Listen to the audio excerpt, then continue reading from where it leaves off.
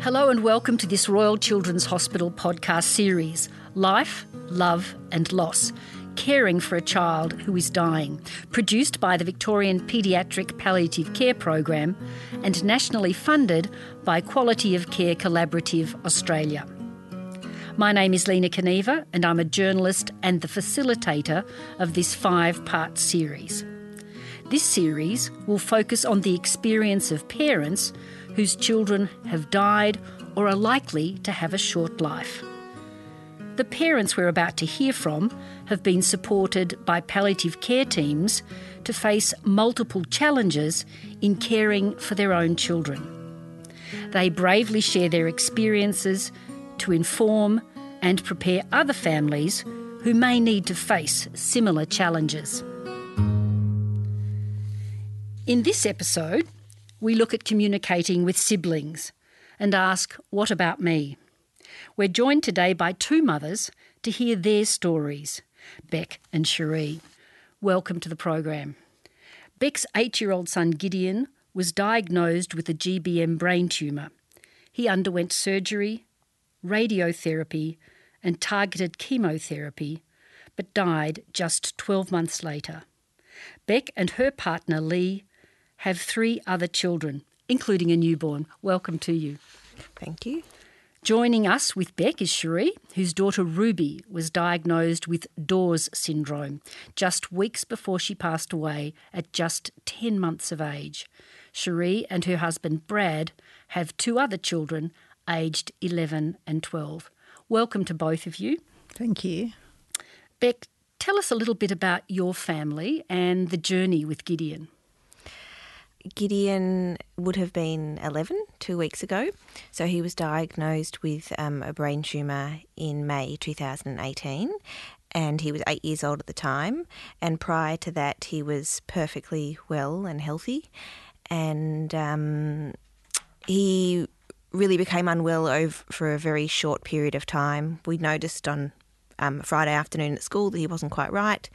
And over the next sort of 48 hours, he vomited a few times, didn't quite seem right. I just couldn't put my finger on it. And he had a bit of a weakness on his face, and I thought, this doesn't quite make sense. And within 48 hours, we came to the Children's Hospital and he was examined in emergency and was found to have weakness on one side of his body and went on to have an MRI and was diagnosed with sort of a brain tumour almost that day. And so everything happened in a very short period of time. And at the time, we had 2 children. Our daughter was not quite 3.5 and our baby was nearly 9 months. So Gideon had surgery sort of within a day or 2 and had another surgery a week later. So he was in hospital for a 2-week period where they removed as much of the tumour as possible. And we understood at the outset that this was a really serious cancer and that the likelihood of him surviving from this was slim.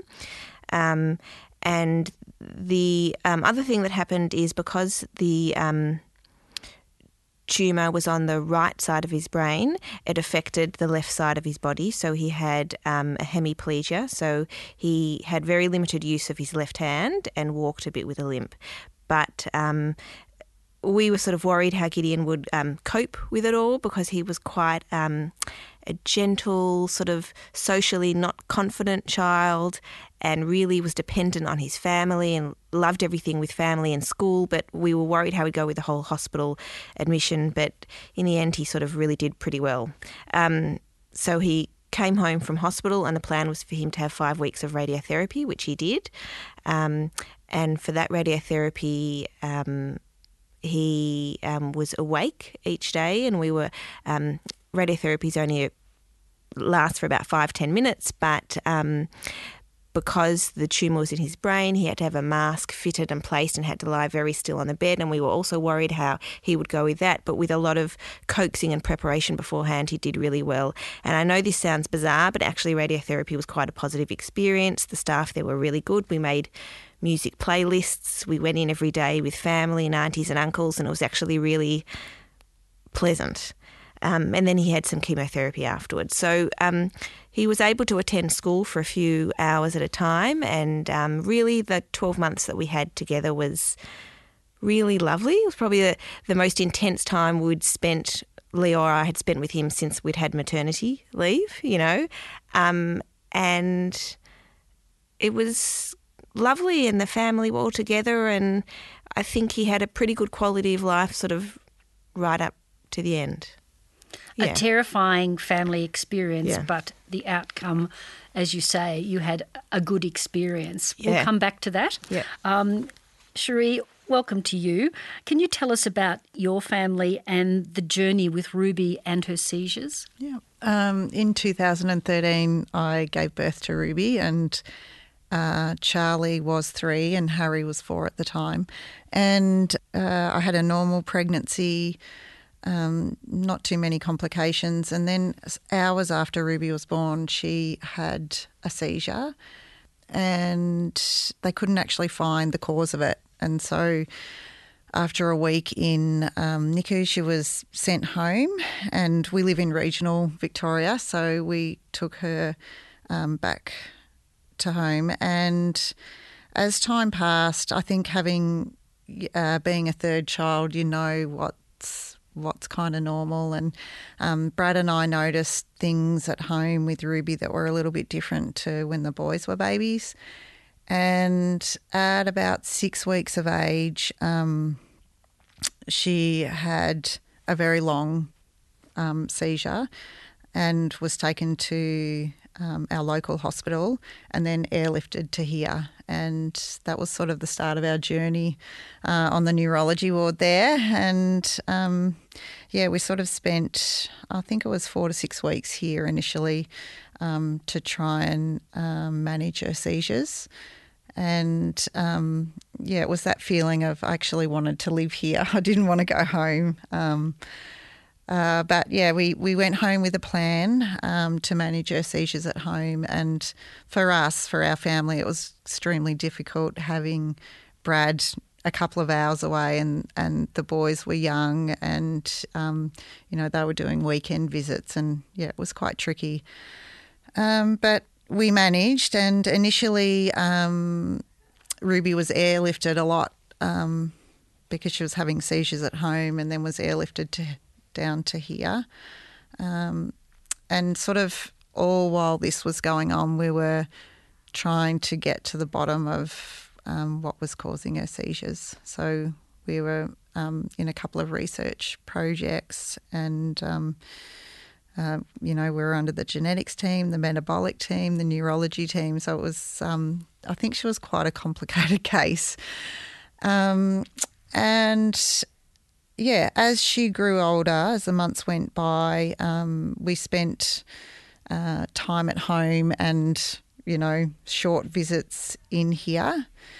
And then in the October, she had a seizure that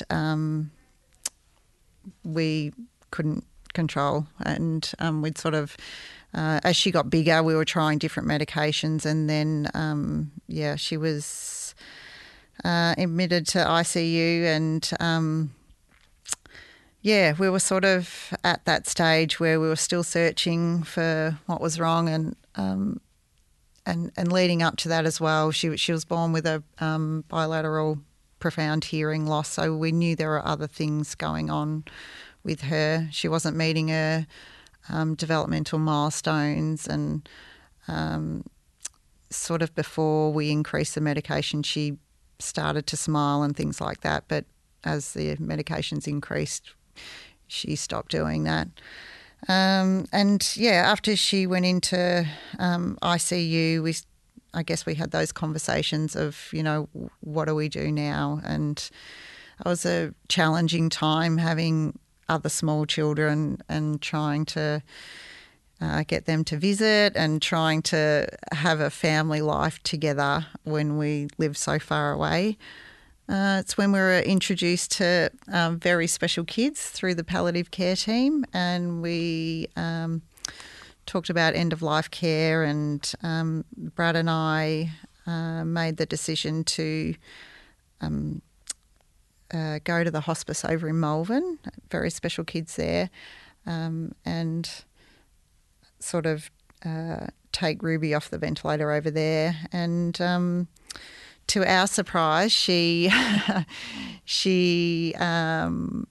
came off the ventilator and she just kept breathing and wanting to live. And after a short stint down the peninsula for our first family holiday, we then decided to take her home to the farm because I felt like we sort of, the five of us were just hanging around very special kids waiting for her to die.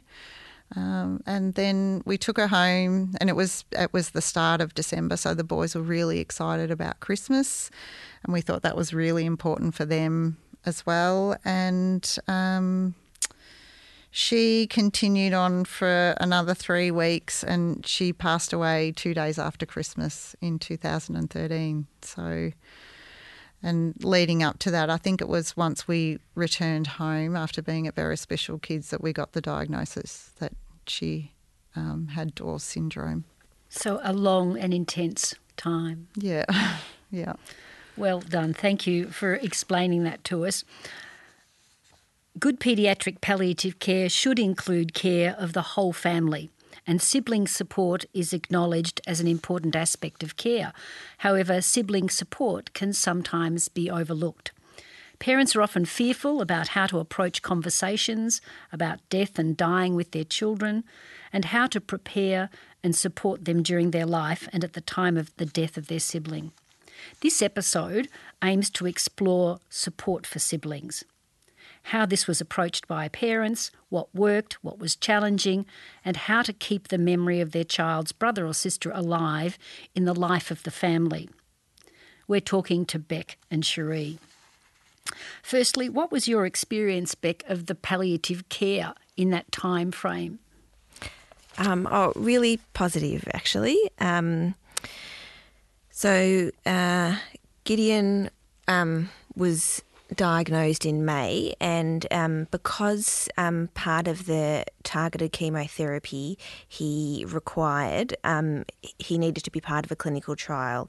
And the medical staff explained to us that for any child who's part of a clinical trial at RCH, the policies that need to be introduced to the palliative care team at the outset. The relationship, you don't necessarily have to pursue the relationship then, but they want you to meet them then. And I know that probably for some families that's a really in-your-face, difficult thing to hear. But because I'm a medical doctor, I understood that, and I knew that palliative care is a broad term and they have other purposes besides besides what people might think is a child's end of life. So I was quite happy for that. And I suppose I also was friendly with one of the medical doctors. So we found the PAL care team great. And they would come and see us when we were waiting in the Children's Cancer Centre, either before or after an appointment, and just have a chat with us. We didn't explain to Gideon what sort of doctors they were. I think they were just sort of the fun doctors who would sit and chat. So it was really good, and they added another sort of perspective. I would speak to them on the phone or see them before or after the appointment. So we had a relationship that started at the beginning when Gideon was really good, and it was nice that they had an opportunity to sort of meet him and understand his funny, quirky personality, because obviously some people who met him towards the end, he was quieter and more different. So that's how we met the hospital PAL care team, and then our relationship became more involved as he needed sort of supportive care and other medical treatment. But probably, I suppose, maybe 9 months into Gideon's illness, when we knew things had taken a turn for the worse, the palliative team suggested that we meet VSK, and we were really eager to do that because I wanted to give the kids an opportunity to form a relationship with the counsellors moving forward. So that was really good, and we still are connected with them a year and a half later. A good experience of palliative care. Yeah. And Cherie, did you, having a small newborn baby, how did the palliative care concept come to you? What did you think, and how did it work for you? I think initially I felt a little resistant to it. I think it's that thought of, when you think of palliative care, that it's the very end, and I guess Brad and I were probably not quite ready for that and coming to terms with it. So I guess initially I was a bit reluctant. Like when they would come into the room, I'd be like, oh, here they are again. But honestly, we are both so grateful that we were introduced to them, to the team. And I guess our experience was quite short with the palliative care team. But yeah, they would visit and, have short conversations with it when we were up to it. And I think they have this special knack of finding the right words and the right times. And they also introduced us to very special kids when we started talking about end-of-life care. And I guess for us too, after taking Ruby back to regional Victoria, that opened up a whole new realm of palliative care at home. Even though we were still connected through RCH, we had to link in with the local palliative care team, and that was quite challenging at the beginning. Ruby was the first child to be in palliative care in our area, and children are very different to elderly, and but I think with the support from RCH and that transition, we found a good rhythm in the end. And I think the support too from Very Special Kids, we're years down the track now, and our family still has a connection with Very Special Kids and with their support services, and we, as a family, we really get a lot out of being connected to VSK too. So it doesn't just end at the end. No. It goes on, which is good. Yeah. How did you both approach talking to your children, very small children, your children younger than Gideon? How did you both approach that, Beck? How did you approach talking to your children?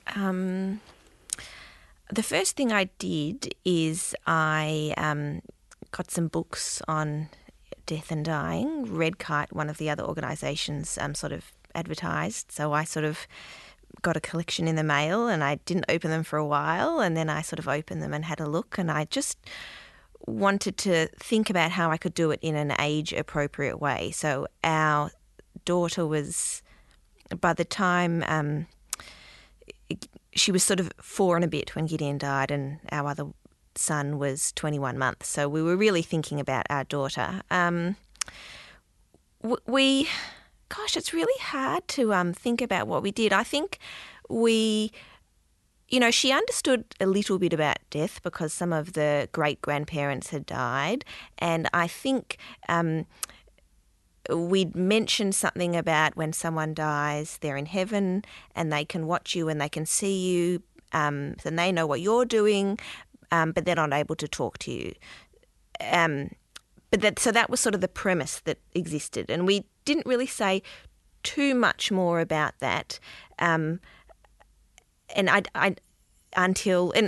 she knew that Gideon was very sick and that his arms might not get better, but she didn't ask any specific questions, so we didn't give her any more detail than that. And then when Gideon died, he died overnight, and the next morning she came down and had breakfast, and we sort of said to her, Gideon's been very sick. Well, Gideon died overnight. And I remember she gave us this incredulous look and she said, no, he didn't. For real life? It's a quote from Bluey. And I think it must have just been bizarre to her because he was just lying on the couch, although he, wasn't responding the night before. But I think she sort of had some sort of idea of death and what happens and also she was young, that it wasn't sort of so scary for her, I suppose. And we didn't bring the books out straight away. We sort of brought them out as it came up in conversation. And did Gideon talk about it? No. That was, we were very... we didn't hide anything from Gideon, and we were sort of, I guess, guided by what he wanted to know. So he understood that he had a tumour in his brain that's also called a cancer, and he understood that he had to have an operation to take it out, and he needed the extra medication because they couldn't get it all, and that caused him to become a bit weak. And when he used to ask us, when will my strength get back to normal, we said, we don't know. It might be there for a long time. It might not get better. And that was really the extent to what Gideon asked. I was anticipating that he might ask more, but he was quite a young 8-year-old, I suppose. And we would always ask him, have you got any more questions? And he didn't have anything more. I don't think he was sitting there pining away saying, why aren't they explaining this to us? We sort of spoke about this quite a bit with VSK and PalCare, and we would just say, do you understand what's happening? Have you got any more questions? That sort of thing.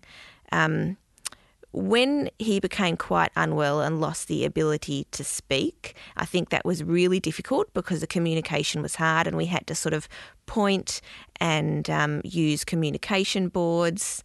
And at that stage, I remember I said to him, do you want me to explain why you have difficulty speaking? And he sort of nodded, and I gave him an explanation. But I think to this day, we still sort of wonder what Gideon was thinking about. But he never seemed to be wanting more than we were giving him. So you were anticipating his needs as an 8-year-old, and he wasn't distressed by what was happening to him. And he felt coming into the hospital for the appointments, he sort of felt safe and understood what we always explained, all the procedures and what needed to be done, and it was just his lot, and he just sort of took it on with grace, I suppose. Yeah. Cherie, a baby and small children, did you actually get a chance to try to explain this to them at that point? Were they too young to understand? Yeah, you think that they're too young, but I think they're very inquisitive and they ask a lot of questions. I remember sitting out in the playground here at the hospital with our family counsellor from Very Special Kids, and I just said to him, I don't know how to tell the boys that Ruby's going to die, that preparing them for it. This is when she was in ICU. And he said, he said, be honest with them, but just keep it simple. Don't overcomplicate it with big words or anything they don't need to know. And I guess we just sort of tried to follow that rule of thumb the whole way through. We never hid anything from the boys, and if they asked questions, we gave an honest answer. And what questions did they ask you? Oh, after Ruby died, they asked a lot of questions, like the logistics of, is there a plane coming to pick her up to take her to heaven, or how come her body's here? How does it get there? When she's in heaven, does she keep growing? Can she talk in heaven? There were lots of questions, and a lot of the time, I just said, I haven't been to heaven, but I can imagine that this may happen, and so we always tried to be quite transparent with them. And I guess particularly towards the end, they were used to having Ruby go off in an ambulance or having lots of tubes. She had a feeding tube, and when she was in ICU, that was particularly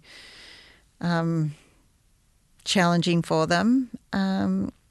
But when we were at home in palliative care, obviously Ruby was held by everyone a lot of the time, and we just tried to make it, she wasn't untouchable. They were little, they were jumping around her on the couch and poking her and cuddling her and smothering her and kisses, and we just allowed that because that was really important for them.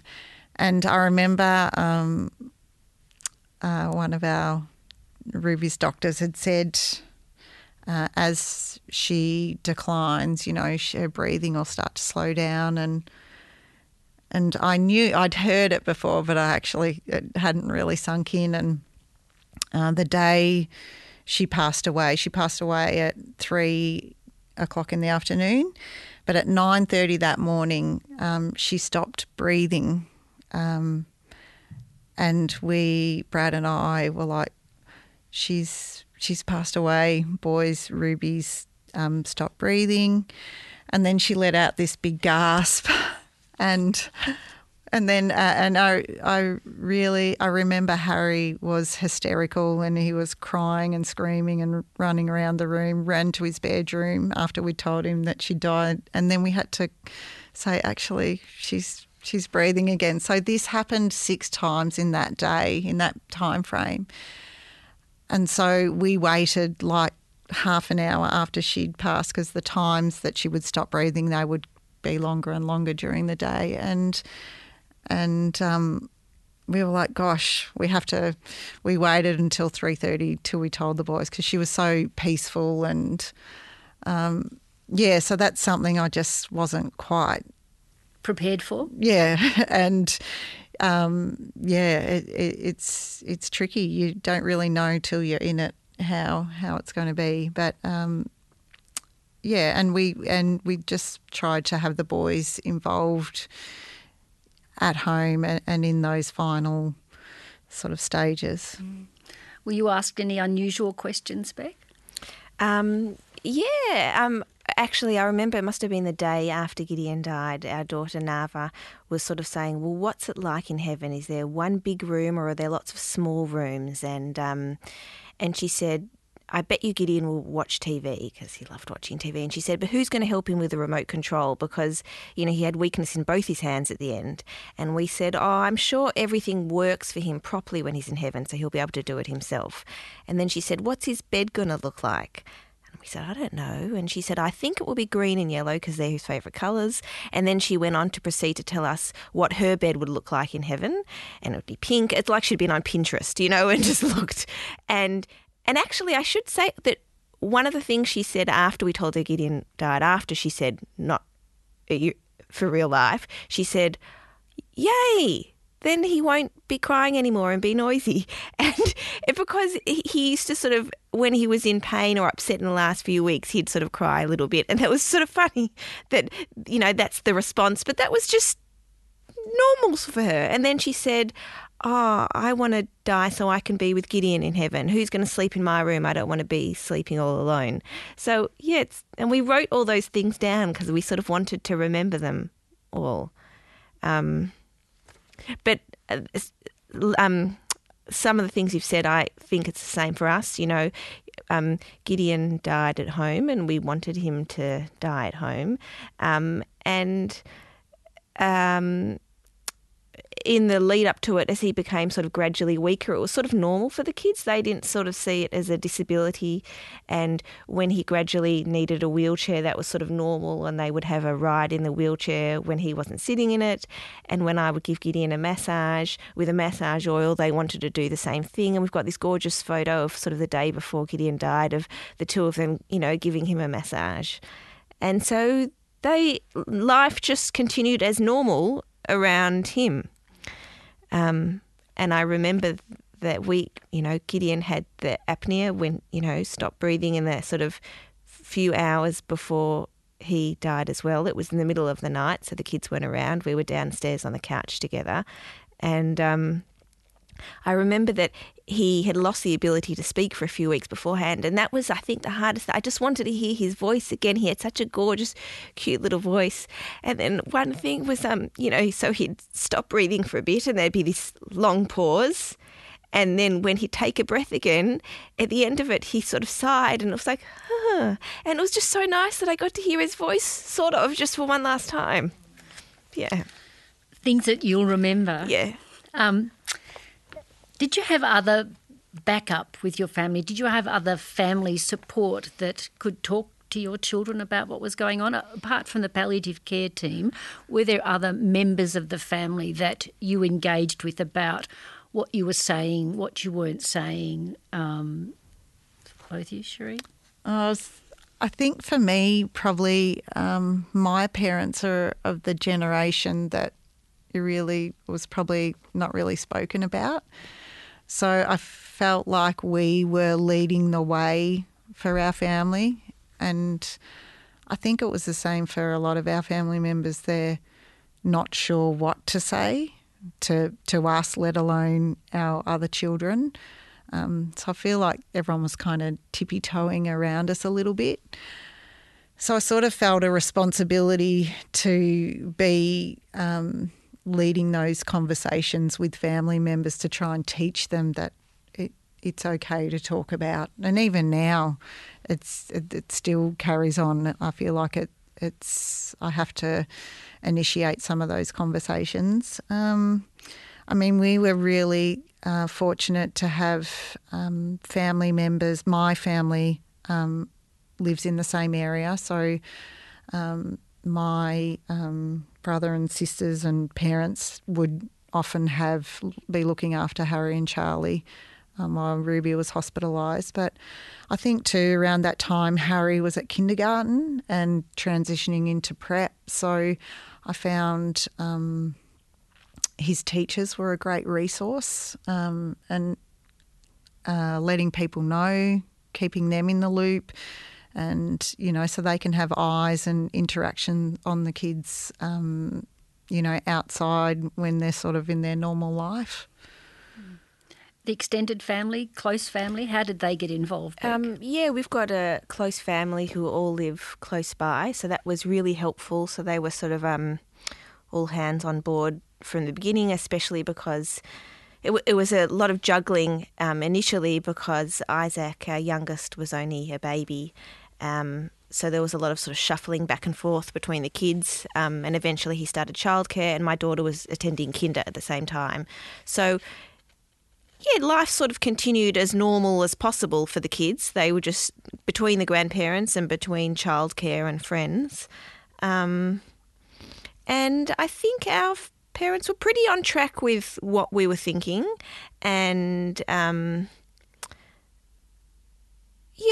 felt that, we were able to sort of they were very supportive. We'd sort of actually, when we came, because we were all so close by, when we came to the hospital appointments, we would often have one of them come along to sit with Gideon while we spoke to the doctor. So it became a bit of a sort of family activity. Did they ask you what language to use around Gideon? Did they talk to you about words to say? I think it flowed sort of naturally, and the understanding was pretty clear. We didn't need to sort of set it out in stone. I think we sort of had the same thinking, I think. So they took your cues from how you were speaking. And obviously, Cherie, for you, you actually set out some kind of guidelines to help your parents. They were just so supportive and just jumped in where needed. And so I think they just it's tricky because they're struggling with it themselves. We never really had a discussion on what to be said and what not to be said. But I think the one thing with my family, that we're all pretty close and private, and sort of that's how we wanted it at the end, particularly when those precious days when you're at home with them. So, yeah. Perhaps looking at how you've kept the memory alive of your child with your other children and your families. Beck, how have you kept that conversation going in the family about Gideon? He's so present that my daughter speaks about him in the present tense, which is really lovely, you know. He's just... It's such a hard question to answer because it really is like Gideon is so present. You know, we mention him hundreds of times every day, and when I sing the kids their lullaby songs before going to bed each night, you know, we do Gideon's first, and we have Gideon's toys, and we look at videos and photos, and I kept diaries and have an uncanny knack to remember things about what the kids did at certain ages, so I can say Gideon did this and you did this. So it's lots of sort of storytelling of what the kids did, and so I think they really enjoy that. And then we celebrate the milestones.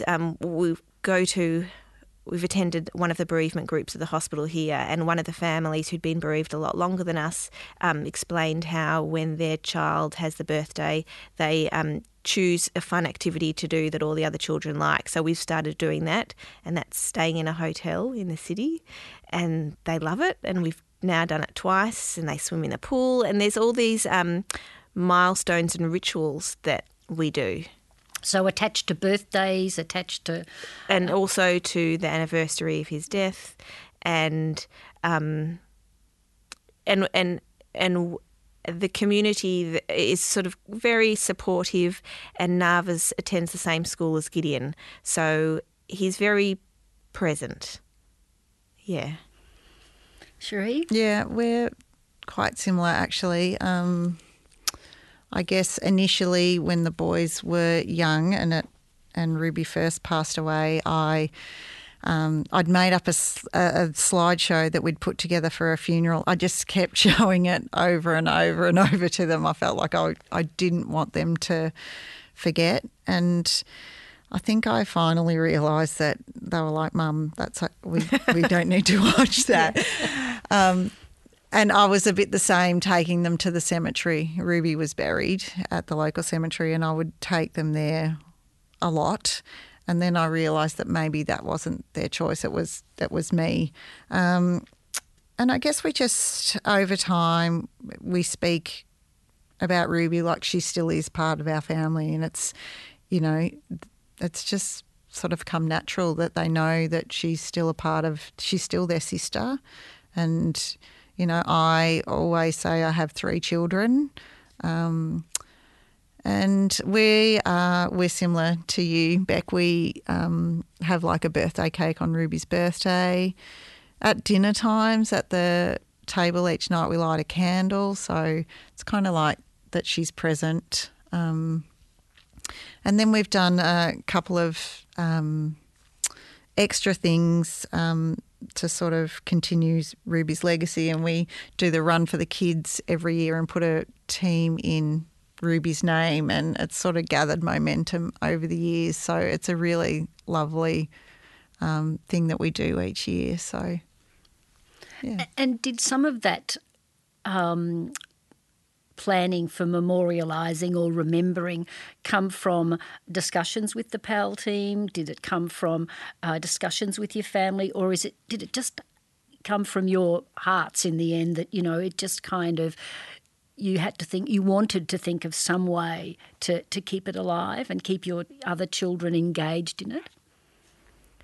I think most of it just sort of evolved naturally. As Gideon was dying, I couldn't really think much past about what happens after his death. But once he did die, then that's what consumed a lot of my thinking of how we're going to remember him. And we became involved in the Robert Connor Dawes Foundation, which is a charity for raising money for paediatric brain cancer. And so we take part in the yearly fun runs, and we've just established, with some of the money we've raised, a PhD scholarship in Gideon's name. So those are the types of things that's nice for the outside world, I suppose, to also commemorate. And some of it is from friends as well. You think as an adult you don't really gain so many new friends, but then someone match-made me with another mother whose child died at a similar time from also a brain tumour, who lives locally, and she suggested about making a memory book. And so we asked the community and school to write memories, and it's all sitting there. I haven't yet finished it. So I think those ideas just sort of come. You're always sort of thinking, what else can I do? Cherie? Yeah, ours kind of just evolved, I think. They just seem natural ways to help remember Ruby. And I think when you have other children too, it's really important. You're always thinking about, what could we be doing and how is it going to help? And so, ours kind of... it just kind of happened, yeah. Beck, you have a newborn. So the process of explaining the life of Gideon, is it just going to emerge slowly, or have you got a plan, or, this child is a couple of weeks old, so have you thought about that? Well, I think one of the important things for us when he was born was to sort of, make sure that he knows that he has 3 older siblings. And when the kids came to see him in hospital, Gideon had a Cookie Monster and a ducky toy that he used to love and take with him to hospital appointments and chat to staff about. And so when the kids came, we brought Cookie and Ducky and introduced the baby Raphael to, Gideon's friends. So I think he's just immersed in the family life, like his brother and sister are, but I guess I'm sure that they'll sort of feel it's their role, not that I'll force it upon them, but to educate them about this is what happened. And his sister, who's now 6, I'm sure sort of takes that very seriously. So I want him to feel like he is Gideon's brother. And when we named him, we made sure that there was a connection between their names, because I thought that would be important for him as he gets older, to feel that connection. Okay, perhaps we should try to sum up by thinking of what advice for other parents you would have about including and supporting your other children, because this is a fear for many, many parents that you've experienced it. Cherie, any advice? I guess every situation is different, and I think probably the biggest things for us in our family is the inclusion of siblings. I think that's been really important for Harry and Charlie, and being honest with them and keeping it simple and real.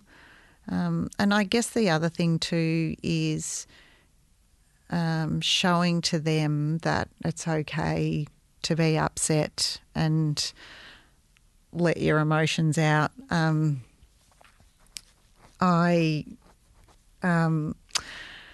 When Ruby passed away, she had this little a beautiful woolen blanket, and it needed to be washed after she'd passed, and I threw it in the washing machine, and it obviously shrunk to about the size of a hanky, and I was absolutely distraught. And I remember sitting at the dining table just crying, and I didn't know, I thought it was the end of the world. Anyway, this all happened in front of Harry and Charlie, and they took off to Ruby's bedroom. They came back with all these toys, teddies, and they came back with some other beautiful blankets of hers. And they said, "Mum, it's okay, we've got this." And that empathy that they showed to me, and they were 3 and 4 at the time, was absolutely remarkable. And I think if you can involve your children and be transparent, and, I've never gone off into a bedroom or somewhere else to cry away from them, and I feel like it shows to them that they can do that too. It's acceptable. So, yeah, and it just, you wonder how such small children can be so powerful and amazing, but they really are. So, yeah, hope that kind of answers your question. It does. Beck? Yeah, I agree. I think you said it really well. I think that I suppose we sort of act as a role model and they sort of see how we do it, and then that just becomes normal. So it's normal for the kids to talk about their brother that's no longer alive, and that's not taboo. And so that means that they talk about it with their friends and school, and it sort of sets the scene for other people to feel that it's okay to talk about them, because, people are scared of death. And so I think it makes them proud, and I feel like, having a brother that died is part of their identity. And, yeah, maybe, might make them, or has made them more resilient, I don't know. Yeah. Beck, anything else you want to tell us about engaging with siblings in this crucial time? Yeah, I think the kids, and especially our daughter who's 6, really feels the need to share things with Gideon when great things happen to her. She still wants to tell him. So, for example, when someone's having a tantrum, right, whether it's Isaac, our little one, or a cousin, she'll say, Gideon, Isaac's having a tanty. Or, when we told her that I was pregnant, the first thing she said was, I've got to tell Gideon, so she wants to share these things with him. And I think we must have started by sort of saying something to him. We don't say it out in the open when we're at a shopping centre in front of people, but in our house, if something's funny, we might say, Gideon, this happened. And so they do it too, and it's a nice sort of way of making them feel connected to him. I think your daughter's got the role for life here. Yes. And even when she was telling people at school that we were having another baby, and she said, so there's going to be 6 people in our family.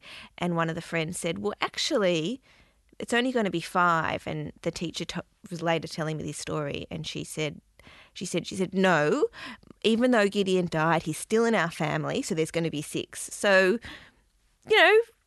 that's just normal to her. Yeah.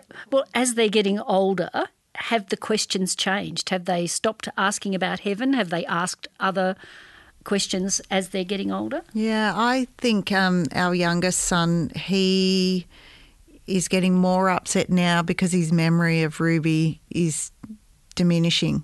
So he was 3.5, and he gets really upset because he says, I can't remember, I'm losing those memories. And I guess as he gets older, that will increase. But at the moment, that's really upsetting him, whereas the other one's a bit of a closed book. He's a real thinker but won't let it out.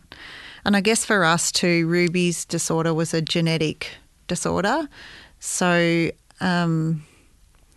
we will at some point, we haven't yet, but we will go down the track of getting them tested to see if they carry the same gene that could then pass on to their children. So I'm sure in the future, as they get older, that revisiting that potentially could be another challenge that we'll have to face. But yeah, I think their questions do change a little, and their thoughts as they mature. But I know, I'm really mindful of Charlie because he was so young. It's almost like it frightens him.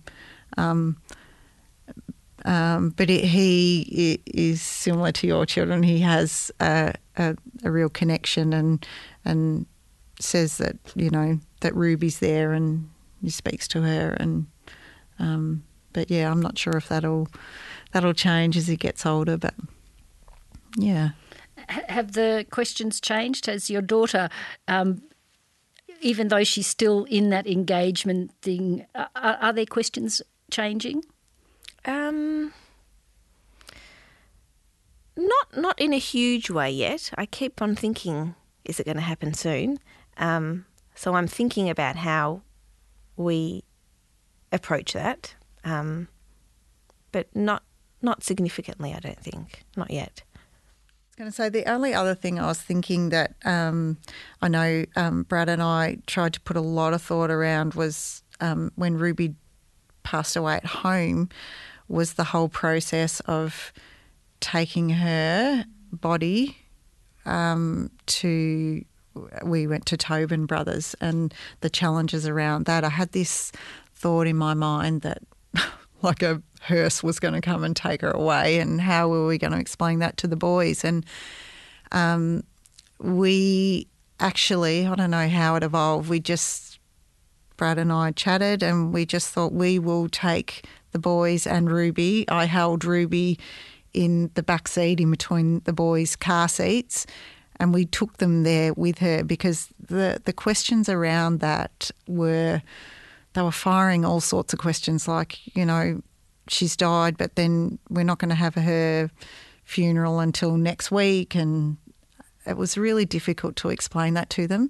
So we actually, we took them with us in the car to Tobin Brothers. And when we got to Tobin Brothers, we explained to the boys that they were going to look after her body until her funeral. And we put her in a bassinet there and showed the boys. And so, yeah, I think that kind of helped them a little bit. Like, it's a hard concept for small children to understand that she's died, but she's not going straight to heaven. And I felt like there were a lot of questions surrounding that during that time. And I just wondered if other parents were in the same position on, how do you cope with that, and what sort of things do you do during that time? Because there's a million things going through your head at that time, and the logistics and